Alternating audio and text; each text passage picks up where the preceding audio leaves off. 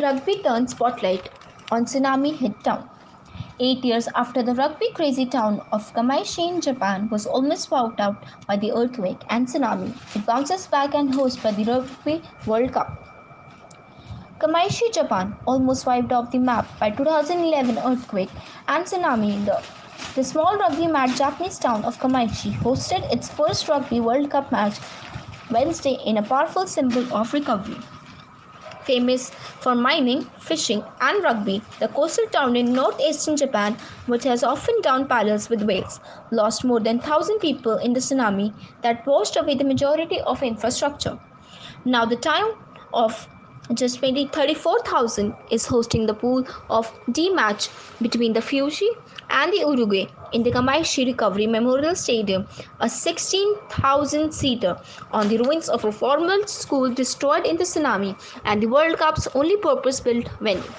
The school was the scene for what became as a miracle of Kamaishi, as more than 400 children aged from 6 to 15 managed to escape the onrushing waves, sprinting some 2 kilometers, more than a mile, up to the mountains. Today marks a very special day for the World Rugby and for the people of Kamaishi, said World Rugby Chief Minister Bill Beaumont.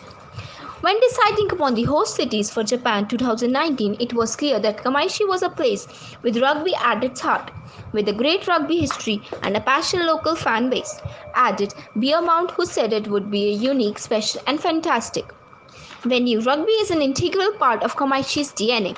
The town's club, Nippon Steel's Kamaishi RFCs, stepped all before them in the early 1980s, winning 7 consecutive national titles and earning the nickname the Northern Iron Men.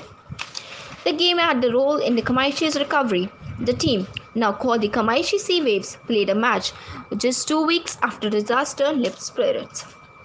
Fiji's captain Tommy Kino, who led the players in a song of compassion for the victims of Kamaishi, described the experience humbling and unique.